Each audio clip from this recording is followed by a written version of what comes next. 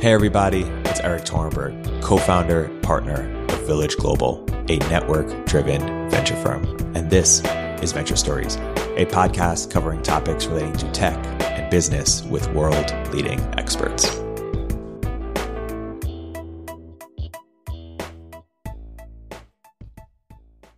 Hey everybody, welcome to another episode of Village Global's Venture Stories. I'm here today with a very special guest, Alex Robinson, founder and CEO of Juniper Square. Alex, welcome to the podcast. Thank you, Eric. Excited to be here. So Alex, by way of introduction, what is Juniper Square and how did you come to start it? Yeah, so Juniper Square is an investment management software platform for owners of commercial real estate. So if you own a building like 101 California in San Francisco or Rockefeller Center in New York, that building is typically going to be owned by large, complex series of institutional owners. And our software is the system that manages that ownership, connects the people who provide the money to the building with the people who buy it and management. And that broad category of software is called investment management. That's what we do. And what's the broader vision for the company? Yeah, ultimately what we're trying to do is to build a more functioning, liquid, transparent, and efficient marketplace for commercial real estate initially, but really the vision is for all illiquid assets that are owned in these complex partnership structures, the likes of which are managed in our software. And the end state vision of what we're working toward is to make it as easy for an everyday investor to buy a share of a building as it is to buy a share of a stock like Microsoft. Totally awesome. Why don't you give more on your background in terms of when did you realize that this was the idea that you were going to spend the next decade working on? Sure. So I've spent my career in the technology industry. I started work at Microsoft about almost 20 years ago now, to date myself. And but I come from a family background in real estate. So growing up in high school, real estate was kind of what I knew. It's what I did on the weekends. It's how I earned money on the side and that sort of thing. And so it was really kind of in my DNA at a small scale. I mean, to be clear, my dad was a dentist who on the side had kind of built his own real estate business. So we're not talking, Starwood Properties here or something, but I was up and close with the real estate, office, multifamily apartment buildings, retail, and came to understand it in an intimate way and always appreciated it. And I loved how tangible it was. And once you understand how to underwrite the financial components of a real estate investment, what you spend a lot of your time thinking about are macroeconomic topics. Where are we at in the overall business cycle? Demographic topics. Where's the supply of housing relative to anticipated demand? And then kind of questions of anthropology, like where do people want to be and why? Where do they want to work? How's that changing? This is obviously a really big topic right now with COVID. And so I just love that aspect of real estate, but I also love technology. And so I spent, the last 20 years in the technology sector in one way or another. Juniper Square is actually my third startup. And so by the third time round, I'd made plenty of mistakes on my first two. I knew that I wanted to kind of come back and marry these two passions, that this love of real estate and interest in the sector. And a lot of people don't know this, but it's the largest asset class globally. It's the second largest asset class in the US. So it's just a huge market. And to marry that with what I'd learned about building startups and kind of my love of technology. And that's how these two worlds kind of came together. Yeah. You've gone super deep in commercial real estate. Obviously, what do people not fully appreciate it, or what do people need to know about it to sort of have a better mental model or understanding of how it works? Yeah. So I think the first thing is the scale. A lot of people don't realize this, but to kind of frame it up for you. So the largest asset class in the US is public equities. That's about $35 trillion in total market capitalization. The next biggest asset class behind it is commercial real estate, which is on the order of $15 to $20 trillion of total asset value. And then, the value of all privately held companies like, a Juniper Square is down in the order of single digit trillions, like say 6 to 8 trillion. So a lot of people have this inverted in their head and they think that there's sort of more market capitalization, say, in private companies than there is in commercial real estate. And that's just wrong. In fact, commercial real estate is sort of 3 times the size of the private sector, private companies. And then on a global basis, it is the largest asset class. And so the first thing to get your head wrapped around is just the sheer scale of the market value that is tied up in this sector and how critically important it is to both the US and the global economy. The second thing to understand is the diversity within the sector. And there's not one monolithic thing called commercial real estate. There's apartment buildings, there are industrial warehouses, there are office buildings, there are retail centers and locations, and each of these is really a very distinct and separate food group. In the real estate industry, they call these product types, and you tend to have specialization and focus, generally speaking, in the industry around both these product types, these office versus industrial, et cetera. But then the third thing, and this is where people specialize as well, is geography. So the industry is incredibly fragmented, and it's very geographically focused. So you might build, as an investment manager in real estate, a real specialization of knowledge and relationships and so forth in your local market. Let's say you're in St. Louis and you've really achieved a level of specialization in St. Louis. Well, that doesn't translate over to Miami, Florida in any way. And so this fragmentation has inherently limited the development of a big liquid financial market around real estate. And that's kind of the promise of what software can help address over time. Talk about how do you sort of navigated the idea maze with Juniper Square? What was the original concept? What was the first insight, and how did it sort of grow from there? Yeah, I think this is actually where a lot of the work has gone in, because the insight's fairly simple, and many people had this insight even around the same time. So Juniper Square was started in 2014.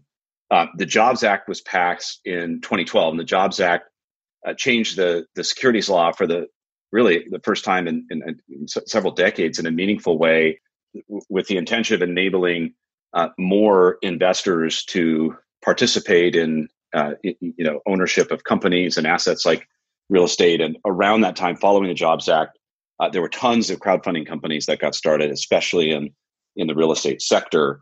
And everybody had the same core insight, which is, wow, here's essentially the second largest financial market in the US. And in the first largest financial market, in public equities, the market has become so efficient that you can essentially trade for zero in transactions costs. You've got perfect liquidity. You can buy something, sell it the next minute. You've got perfect information. Everything you need to for buyers and sellers to determine price is right there at your fingertips. So the market has become fully digitized with virtually every component you need to drive maximum efficiency, to the point where traders locate their physical office location feet closer to the data center to try to get some kind of edge. So that's how far the public equities market has come in the last 20 to 30 years of digitization.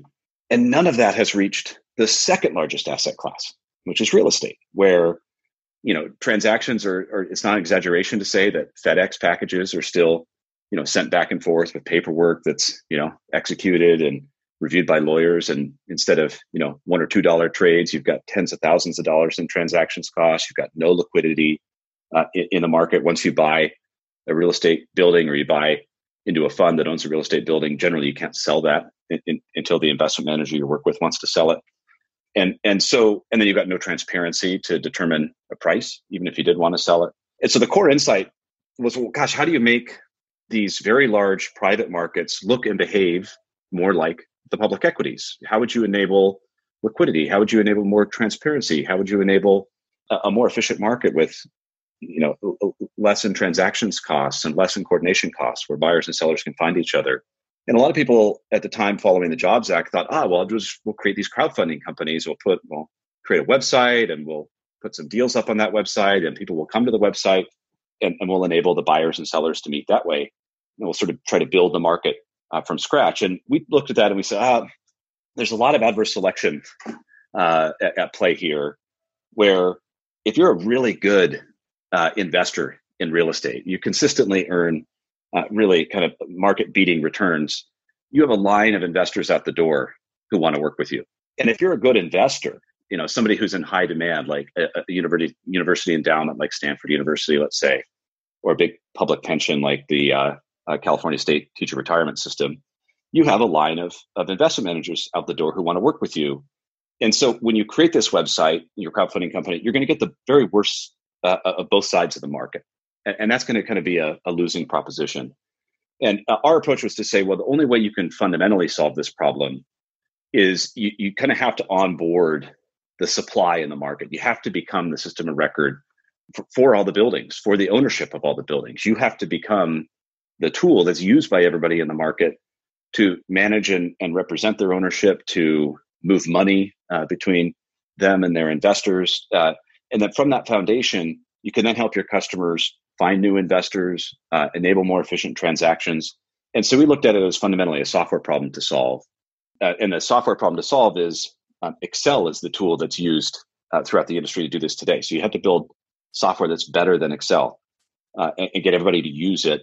And from that foundation, that you can then deliver financial markets innovation. So it's a bit of kind of go slow to go fast later on. So we took a very different approach than others did. But the core insight was, hey, how do you make it as easy to buy and sell a share of a building as it is to buy and sell a share of a stock? Totally. We were talking earlier about how commercial real estate is super diverse. How do you make one software product applicable to all these different types of investors? The first thing we do is we try to narrow the scope of the problem. So the problem that we're working on, it really isn't even actually about real estate. It's about a complex private ownership of a liquid assets. And it turns out there's about $100 trillion of wealth in the world that fits this criteria. That's owned privately. It's not liquid. It's not transparent. You can't really buy or sell, your ownership stake in the underlying assets. And so the first thing we do is you have to bound that problem. You can't go look at $100 trillion of asset value and say, oh, we're going to just become the system for all of this simultaneously. And so, we focused in on real estate because that's where I had a background. That's where we had insight. But also, as it turns out, as we studied the problem, real estate is one of the most information intensive asset classes. So if you're a large institutional owner of real estate, like a university endowment or a pension fund, then you expect to be able to understand something like the vacancy rate across your multifamily portfolio or what the average rent is across your office portfolio. And this means that across all of the fund managers that you work with and then all the buildings that they own, you have to somehow aggregate all this data and make sense of it and get it into kind of a standard format. And that's just not true in other asset classes. No one's trying to aggregate all of their hedge fund strategies into a kind of a single monolithic view. So there's this information intensity problem in real estate. There's this fragmentation problem in real estate that I talked about before, which is creates conditions in which if you're able to aggregate the supply of a highly fragmented market, you can create a lot more value than a market that's not aggregated. And then the third thing is that the real estate industry has historically been slow to adopt technology. It's kind of been viewed and even self-described. They'll sort of self-describe with pride sometimes the degree to which they're laggards in technology adoption. So what this means for a company like us is that typically speaking, we're not displacing historical software systems that customers have invested in, but instead it's more greenfield. We're replacing Excel. We're kind of the first software system that they're adopting. And something like 90% of customers who come into Juniper Square, we have more than 800 general partners who now use our software and more than $1 trillion of real estate value. So about $1.25 trillion of real assets on the platform. 90% of that is coming in from Excel. Totally. Maybe just zooming out a little bit, say more about what a more liquid market for real estate will look like. Like, what are the second order, third order effects, and how can we see that? Sure. Well, so today access to the market is really quite constrained. Despite the sheer size of the market, generally speaking, it's pretty difficult for capital to access the market because of this fragmentation issue that I talked about, because of the opacity. You really have to invest heavily as an allocator, to get access to the market. You can go buy REITs. There are REITs that trade publicly on exchanges, but about 85% of the real estate in the U.S. is owned privately, not via public REITs. So if you want real exposure to the asset class, you kind of got to work hard to get into it. And so that fundamentally limits the supply of capital to the industry. And this is on top of an industry that's just seen a complete sea change in the flow of capital over the last, say, 2 decades. Where if you wind back the clock to like 1980, there wasn't an institutional owner that owned real estate in their portfolio, right? And it wasn't really until Yale, with its endowment model in the 90s, started to popularize this idea that you hold these countercyclical assets in your portfolio to increase overall risk-adjusted return, right? So timber and real estate and so forth. And so, kind of from the mid-90s onward, there's been this huge inflow of capital into commercial real estate from institutional allocators, institutional pools of money, big pension funds, et cetera, that didn't exist, say 20 years ago. And then more recently, there's been a big flow of offshore capital into U.S. real estate. That's been a big part of the story of the last kind of business cycle here of asset price inflation.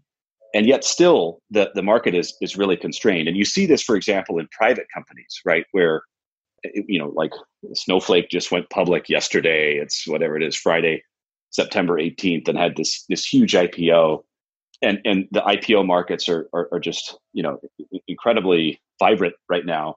But I think a lot of that comes from the fact that you have, huge global supply of capital that's chasing these relatively scarce opportunities. So if you're able to network the market and digitize the ownership, so that somebody could sell a share of a fund or sell a share of a building, and lower these transactions costs and bring liquidity to the market, then you really would be able to increase supply of capital available to that market quite substantially. Like there's a whole class of investors, whole classes of pools of capital that just don't participate in the market today due to the liquidity constraints, right? Most of the 401k capital, a lot of the retirement pools of capital don't participate today in this sector because of these structural constraints. So the net effect of this for managers in the market ought to be, over time, a much lower cost of capital. And I think that's the biggest probably effect that we would see from this kind of change. And that's a good thing. That means more buildings will get built, more housing will get built, more projects can get funded at a lower supply of capital. And then the other thing that we'll see is that I think there'll be, just as there was in the hedge fund industry, a greater ability in the future for investors to differentiate alpha from beta, right? So it'll be more clear, which investment managers in the market are really delivering alpha and who's delivering beta. And those that are delivering alpha will really see a disproportionate share of capital flow to them. And so these are some of the second order effects that we anticipate happening in kind of the coming decade. You touched on it a bit, but maybe we can go even deeper. How do you expect software to change sort of investment management more broadly? Yeah, I mean, so the future that we see is, there's a thing that you hire an investment manager to do, ideally, which is generate alpha, right? Or at least give you access to beta that you can't get elsewhere. You can't go today buy a index fund of private real estate. It doesn't exist. So you might hire a manager just to give you beta because you can't get it elsewhere. But ideally, you're hiring someone, you're paying them because they're giving you some sort of alpha. So that's the core thing, right? You're hiring them to deliver investment returns. And today, being in the business of investment management, it means you have to bundle all these other things. You have to be good operationally at fund management and these really complex, fund accounting topics. You got to staff up a big back office, that a big IT department to sort of aggregate the data up from all your properties, just so you can, make some sense of it. And the future that we see is one where these things have become unbundled more, where it fundamentally doesn't make sense, for example, for every one of the tens of thousands of investment managers in the market to be rolling their own back office, right? Rolling their own payments infrastructure. This just does not make any sense whatsoever. And so in a similar way that Amazon kind of unbundled e-commerce in this way and said, okay, well, we'll become the selling platform and the logistics platform and the distribution platform and actually the customer aggregation platform as well. And then we'll have third-party sellers. We see something similar coming to the investment management market, right? Where you're sort of unbundling these concepts of the container and the management of the container that the investment sits in, which really ultimately will be managed by software. and will be managed at tremendous scale. Because just think about the scale we're talking about here, $100 trillion. And separating that from the actual generation of alpha, right? Which is making good decisions, timing your bets appropriately with a market cycle, picking the right geographies, picking the right product types. And so that's the kind of unbundling that we see eventually coming to this asset class. And it's something we want to enable for the customer, because our customer is the GP, and now increasingly we have an LP product too. So we serve both sides of the market. And the customer at the end of the day, they want to be focused on real estate. They want to be focused on buying and selling and developing buildings. All the rest of this stuff, the back office and the data and the IT and everything else, it's kind of a necessary cost for them of doing business that doesn't create competitive differentiation for them, right? Generating returns creates competitive differentiation, and it's kind of a hassle. And so our future state is one where we handle that and largely handle that through software. And that frees the customer up to do what they do best, and hopefully improves returns and improves wealth available for all of society as a result. Yeah. Let's talk about everything we've been talking about in light of COVID. How has that sort of impacted the market, a little bit on short term, in terms of talk about a little bit about short term, but really what it means going forward? Sure. Yeah. Well, I think, we track this fairly closely. We do a monthly survey with our customers where we look at things like rent collections and loan workouts, and we look at it by product type and geography and so forth. So we have a reasonable lens on kind of what we're seeing in the market, across at least $1.25 trillion that's managed on our software, which is pretty significant, sizable pool of assets. And early on, I'd say in March, there was real concern about the market following the great unwinding that happened after the kind of the shock of Lehman collapsing and in the Great Recession, where there was just sort of a fire sale of assets that led prices to drop, that triggered covenants, that triggered more selling, which triggered more price erosion. And we didn't see that this time around. So we saw lenders being far more accommodative and willing to do workouts and give on covenants than we saw than was characterized by the last recession. And I think, the last recession is still close enough that a lot of people who are still active in these jobs today remember it and remember kind of the mistakes that they made. And lenders don't want to be owning these assets. So we saw a lot early on of lenders being much more flexible on not wanting to foreclose on assets that weren't collecting rent and sort of meeting their covenants, even in these really hard hit sectors like retail and hospitality, where revenues for some of the tenants in these buildings literally went to zero, and rent collections, generally speaking, went close to zero. So that's one big difference that we've seen, which is especially important given the sort of the leverage lending that now exists kind of post Dodd-Frank. And that has kind of held true for the last 6 months here, post-COVID. The second thing we've seen, really surprisingly, is that people keep paying rent. We have a 25,000 square foot office in San Francisco, another, I think, 12,000 foot office in Austin, none of which have been occupied since March 9th when we went to remote work, and we've continued to pay rent as a tenant. And that's actually been the typical experience. So most of our office landlords, most multifamily landlords, are generally collecting rents within acceptably normal levels. We're not seeing mass waves of defaults yet. Now, in the multifamily sector, we'll see how, as the lowering of federal benefits that were kind of propping up a lot of these rent payments starts to work through the system. And as we get to the other side of some of these eviction moratoria, I would expect that we would see the defaults increase, and there's certainly a lot of dire projections on kind of forthcoming evictions as these moratoria expire. But what we've seen is sort of this strange, outside of retail and hospitality, this kind of strange normalcy to the other sectors. And then, of course, within sectors like light industrial, which due to the tremendous growth in e-commerce, that sector's on fire. And everyone is gobbling up, from Amazon on down, trying to find industrial warehouse space that's close to their customers so they can get goods and goods delivered. So that's kind of what we've seen. We haven't seen yet.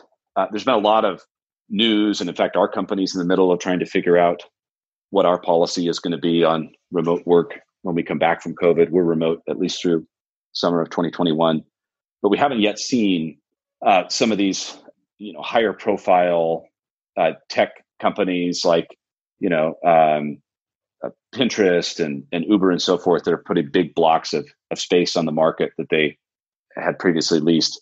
We haven't seen that come through, at least in our data that we're tracking yet, but I won't be surprised if we do. Say any more about what you expect sort of the aftershocks from COVID to be in terms of like what will go back to normal versus what will be sort of changed forever? Well, I personally think there's a bit of an overreaction to this shift to remote work. And we sort of anticipate that office work of some kind is going to continue. The benefits of in-person collaboration are real. It is leaps and bounds better to work remotely today than it was 10 years ago. And, our company has made the shift to fully remote work, with no advanced planning, like any other company. And it's been remarkably seamless and it's been remarkably productive. And yet we know that a lot of our employees are craving in-person interaction. And there's a sense that there's just a certain class of work that can be done a lot better by gathering in person. So I think that the popular narrative on Twitter or in the press of, wow, the future is going to be completely remote and there's just going to be a globally distributed workforce and all we ever do is connect up in the cloud, I think it's a bit overstated. There's real tangible benefits to in-person collaboration, which are not going to go away. And so the question is, what's the form going to take when we come back? And in terms of our company, at least, which I think is probably representative, it'll be characterized probably by more office locations, right? So less square footage centralized in one headquarters, and maybe a little bit less square footage, but something comparable just distributed out to more locations. I mean, we've had something like 40 to 50% of our workforce relocate out of San Francisco during COVID, some temporarily, some wanting to make personal moves, but people have distributed out. And the reality is it is easier to support remote work from lots of different clusters.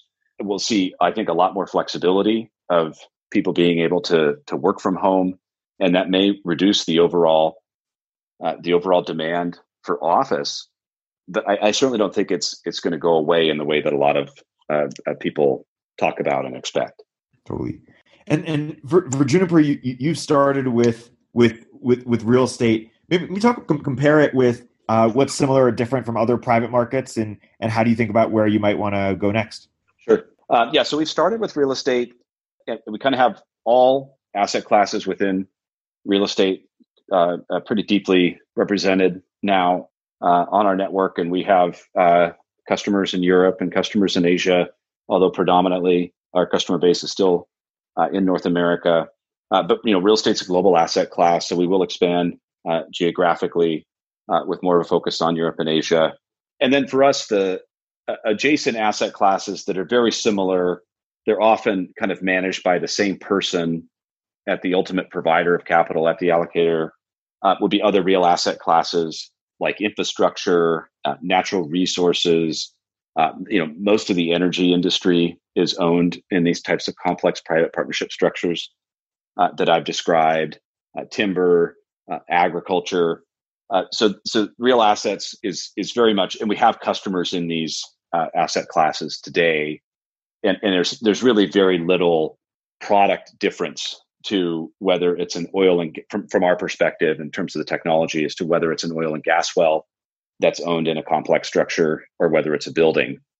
And so it's really more about how much go-to-market execution complexity can the company handle at once, and not wanting to become too diffuse in terms of effort. So we've tried to stay very focused on real estate until we feel we've done something pretty meaningful on both sides of the market for both the general partners who run and manage the funds and the limited partners who provide the capital. And we feel like we're reaching that point. So we'll start to move into other asset classes relatively soon. And then the next kind of concentric circle beyond that is really private equity and private debt. And we actually do have a bunch of private debt customers today, but kind of post Dodd-Frank, there's been this explosion in kind of the private, non-bank debt market. There's thousands of managers out there now that have funds for leverage lending. So those are kind of the next concentric circle out, and then ultimately private equity. Hedge funds are quite a bit different in terms of their characteristics and their needs, and also just how the market dynamics. Most hedge funds are third party administered. Almost zero real estate funds are.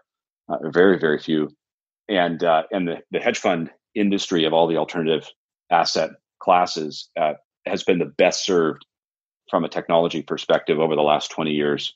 And what they do is different. Their compliance needs are different. So hedge funds seems sort of a bit of a step in a different direction. But certainly from where we are today in real estate to real assets to private debt to private equity is very much on a roadmap. Let's pretend we were running a real estate tech, real estate focused venture fund looking for venture scale businesses in this space or sort of adjacent spaces. Besides some of the things we've talked about, what would your thesis be, or what would your requests for startups be, or what would your approach, or how would you think about it? I guess the way that I think about it is, I can make a few comments on it.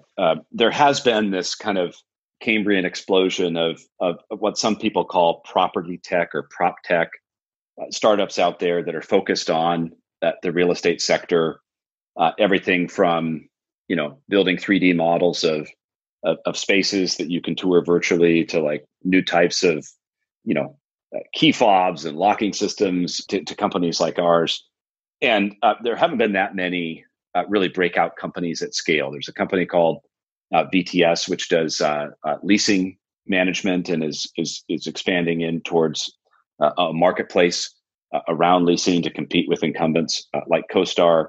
I'd probably put us in that category on the investment management side. So one theme that I would say is I want to look for startups that are attacking the sort of the core functions of the industry today, right? And you can really break a real estate firm down into a few basic things. They need to raise money to go pursue their investment strategies.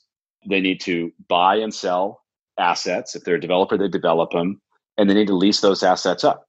That's it. Everything else is kind of secondary. And so, a company like VTS is focused on the leasing. A company like us is focused on the capital. So one core thesis would be to look for big opportunities that will change the way those core functions of real estate operate. And this Cambrian explosion of prop tech, I think, in my point of view, has been characterized by a lot of kind of features in solution of problems that are really ancillary to these just core basic bits of how real estate works. So that'd be one thing. The second thing would be, and I'm biased in this, but certainly we have a lot of close friends that are in and around this sector doing this kind of property investing that you're talking about, is that there are a lot of opportunities that are this blend of kind of traditional venture-backed software and capital markets and kind of investing opportunities. So if there's going to be fundamental changes in the use of space, let's say, or how people are interacting with the real estate and what they need from it, it's not always the case that the way to achieve venture returns is by investing in software that will say facilitate or enable that change, but to also invest in capital markets opportunities, ways of investing to exploit those changes that emerge. So for example, Travis Kalanick, the Uber founder, has got this kind of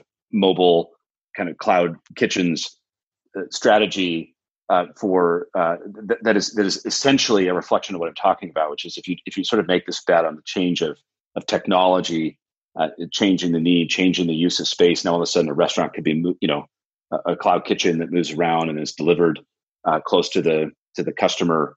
That's where I would be focusing my time and effort. That's where I think you'll see the most significant returns. And again, I'd come back to like the venture asset class. So venture, for example, is within the alternatives umbrella, but it's really small, right? It's quite a small asset class as compared to these other ones that we're discussing. So there's generating IRR and there's generating a return, and then there's just absolute dollars that you generate. And a lot of these strategies that focus more on investing around the disruption and the change in use of space can generate just much more significant absolute dollar returns than even some of the best software investments can, just given the denominator effect of writing much bigger checks. I would essentially build a firm that was pursuing strategies along those two vectors, basically. And a lot of people have tried the approach that you're trying with Juniper before. Why is it succeeding now when it hasn't in the past? So the timing question or market question, and then also anything sort of noticeable about the approach in terms of differentiation. Sure. Yeah, well, I think you can look at the timing question and say, well, why now? Why is this a good time to do this? And in the real estate industry, there's so you can look at that from where are we at in terms of the business cycle, but then also where are we at in terms of the technology adoption cycle.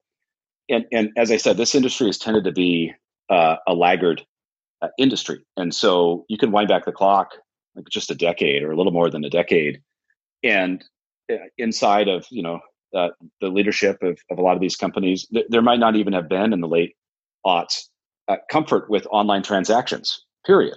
For banking or let alone a kind of a complex financial transaction taking place online. And so I think there's been a change in the mentality and a change in the thinking within the industry where they have caught up to this idea of, well, actually, things that happen in the cloud or things that happen online, that maybe they are actually more secure than things that happen in kind of an offline and more trusted than things that happen in an offline way. And so that's an important change. Another important change in terms of the timing is that the sector's seen just tremendous growth. So there's tens of thousands of companies out there that have grown very significantly without the proper software systems to support that growth. And so they're experiencing the pain of managing all these funds, managing all these investors in a way that they just weren't even a decade ago. And then of course there's the element of AWS and other cloud providers enabling companies like ours to pursue these niche markets that historically have seemed very small. And I used to work in strategy at Microsoft, so we would look at when do we want to go vertical? And for us, a vertical was like financial services, not the commercial real estate sector within alternative assets, within financial services. And so what's different, I think now, and this is nothing that's unique to us, and there's a lot of vertical SaaS companies that are pursuing this, but if you characterize a market in the way that Microsoft would look at a market, we say, how many users could there be of Office, or how many SharePoint licenses could we sell to backstop those users? And you look at a market like commercial real estate, and it's laughably small. I mean, our customers often have 5-7 users of our software total. They might have 3 to 5 employees total. And so when you look at the market by users, it's so small that you would never even spend 5 minutes trying to build a technology solution for it. But when you look at a vertical, as we have done, and you say, what's the value of the commerce that's happening in that vertical? And how is that commerce getting done today? Commercial real estate is actually one of the biggest markets out there. And it's definitely one of the biggest markets that really has yet to become digitized. And so the why now thing comes back to, well, there's a lot of enabling forces plus a change in the business model thinking where we say, well, we don't care about number of users. We don't price based on the number of users. We care about the AUM. We care about the assets. We price on the assets, and we're helping move money. And we're interested in the flow of commerce. And the real estate industry is an industry that turns over just in the US, $500 billion, the transaction value a year on a base of 15 to 20 trillion. There aren't many markets out there of this size and scope. That's the why now piece. As to what we do that's different, I think one of the main things that's different in our approach is it's kind of how we built our software. It's a data model topic. And that is to look at, historically software providers, there's actually 3 or 4 pretty significant kind of incumbent software providers to the real estate industry. And historically, they focused their core of their history and the origins of the company were focused on providing property management software. It's the software that you record the lease details in and, pay the plumber who came to fix the leaky pipe at the apartment building out of. And that's an important category, but it's pretty far afield from the world of global flows of capital and investors and so forth. And so a lot of companies have historically looked at their customer as, let's say the back office inside of an investment firm. And we've looked at our customer as the investment. And the investment that owns the asset just has a bunch of different users. It's got the person that provides money to that investment. That's the LP. It's got the person who manages and buys and sells that investment. That's the GP. It would have other third parties like lawyers and accountants and fund administrators. And when you view the world that way, which is a very important way to view it, because if you want to enable one party ultimately to sell to another party, then the concept of the investment has to be this kind of immutable concept. Then it really changes your thinking. And so the approach that we've taken is to say, well, there's providers of capital and there's users of capital in the market, and we need to connect them around a common registry of ownership of these assets. And that's very different. It's a very different approach to software design, to how you think about organizing data for the industry than any of the incumbent providers. And I think that's one of the things that makes us very, I think, unique relative to the incumbency. And maybe in closing here, are there any sort of unique company building principles that you've picked up on and that you think are generalizable, perhaps to other founders listening in? Well, I think one of the most impactful things that we did at around 20 employees, and we're about just a little north of 200 employees now, is at around 20 employees, we had a strong culture. We care a lot about our value system and the culture that surrounds that value system. And early on as a founding team, I have two co-founders. We were really intentional and thoughtful about, what those values were. It's why we chose to work together. We're fortunate in that we're very different. In a lot of ways, we bring different skill sets to the table, but we're really aligned around the value system that drives us and the type of organization that we want to build that aligns with the value system. And right around 20 employees, we moved from having an implicit value system to an explicit one. And all I mean by that is we wrote it down. And it seemed a little bit early at the time to be doing that, because if you join as the 20th employee, it's really not hard to discover what makes the place tick, what behaviors are rewarded and discouraged and so forth. But we took the time over like a quarter, and it was a huge investment of time. I mean, just like hours and hours in around a conference table, really trying to get at how do we articulate the values that really matter to this organization in a durable and easy to understand way. And we involved the entire organization of 20 at the time in that process. Every employee at the company, not just the founders, was involved in translating our implicit value system to an explicit one. And I'm just reminded of how beneficial that was as we've transitioned to COVID. And we've onboarded probably 40 employees plus maybe since COVID started.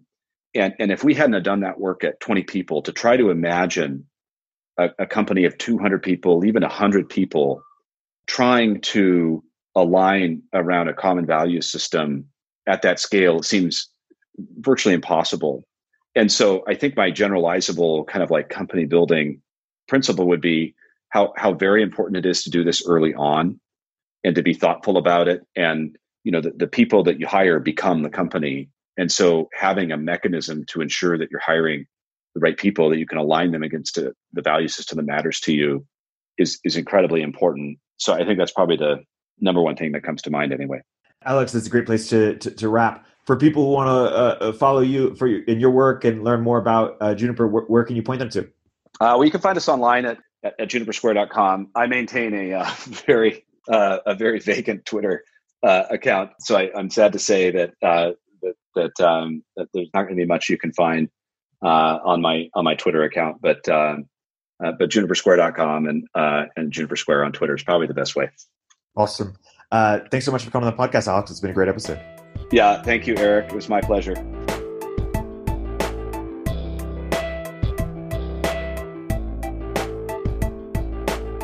you're an early stage entrepreneur, we'd love to hear from you. Check us out at villageglobal.vc.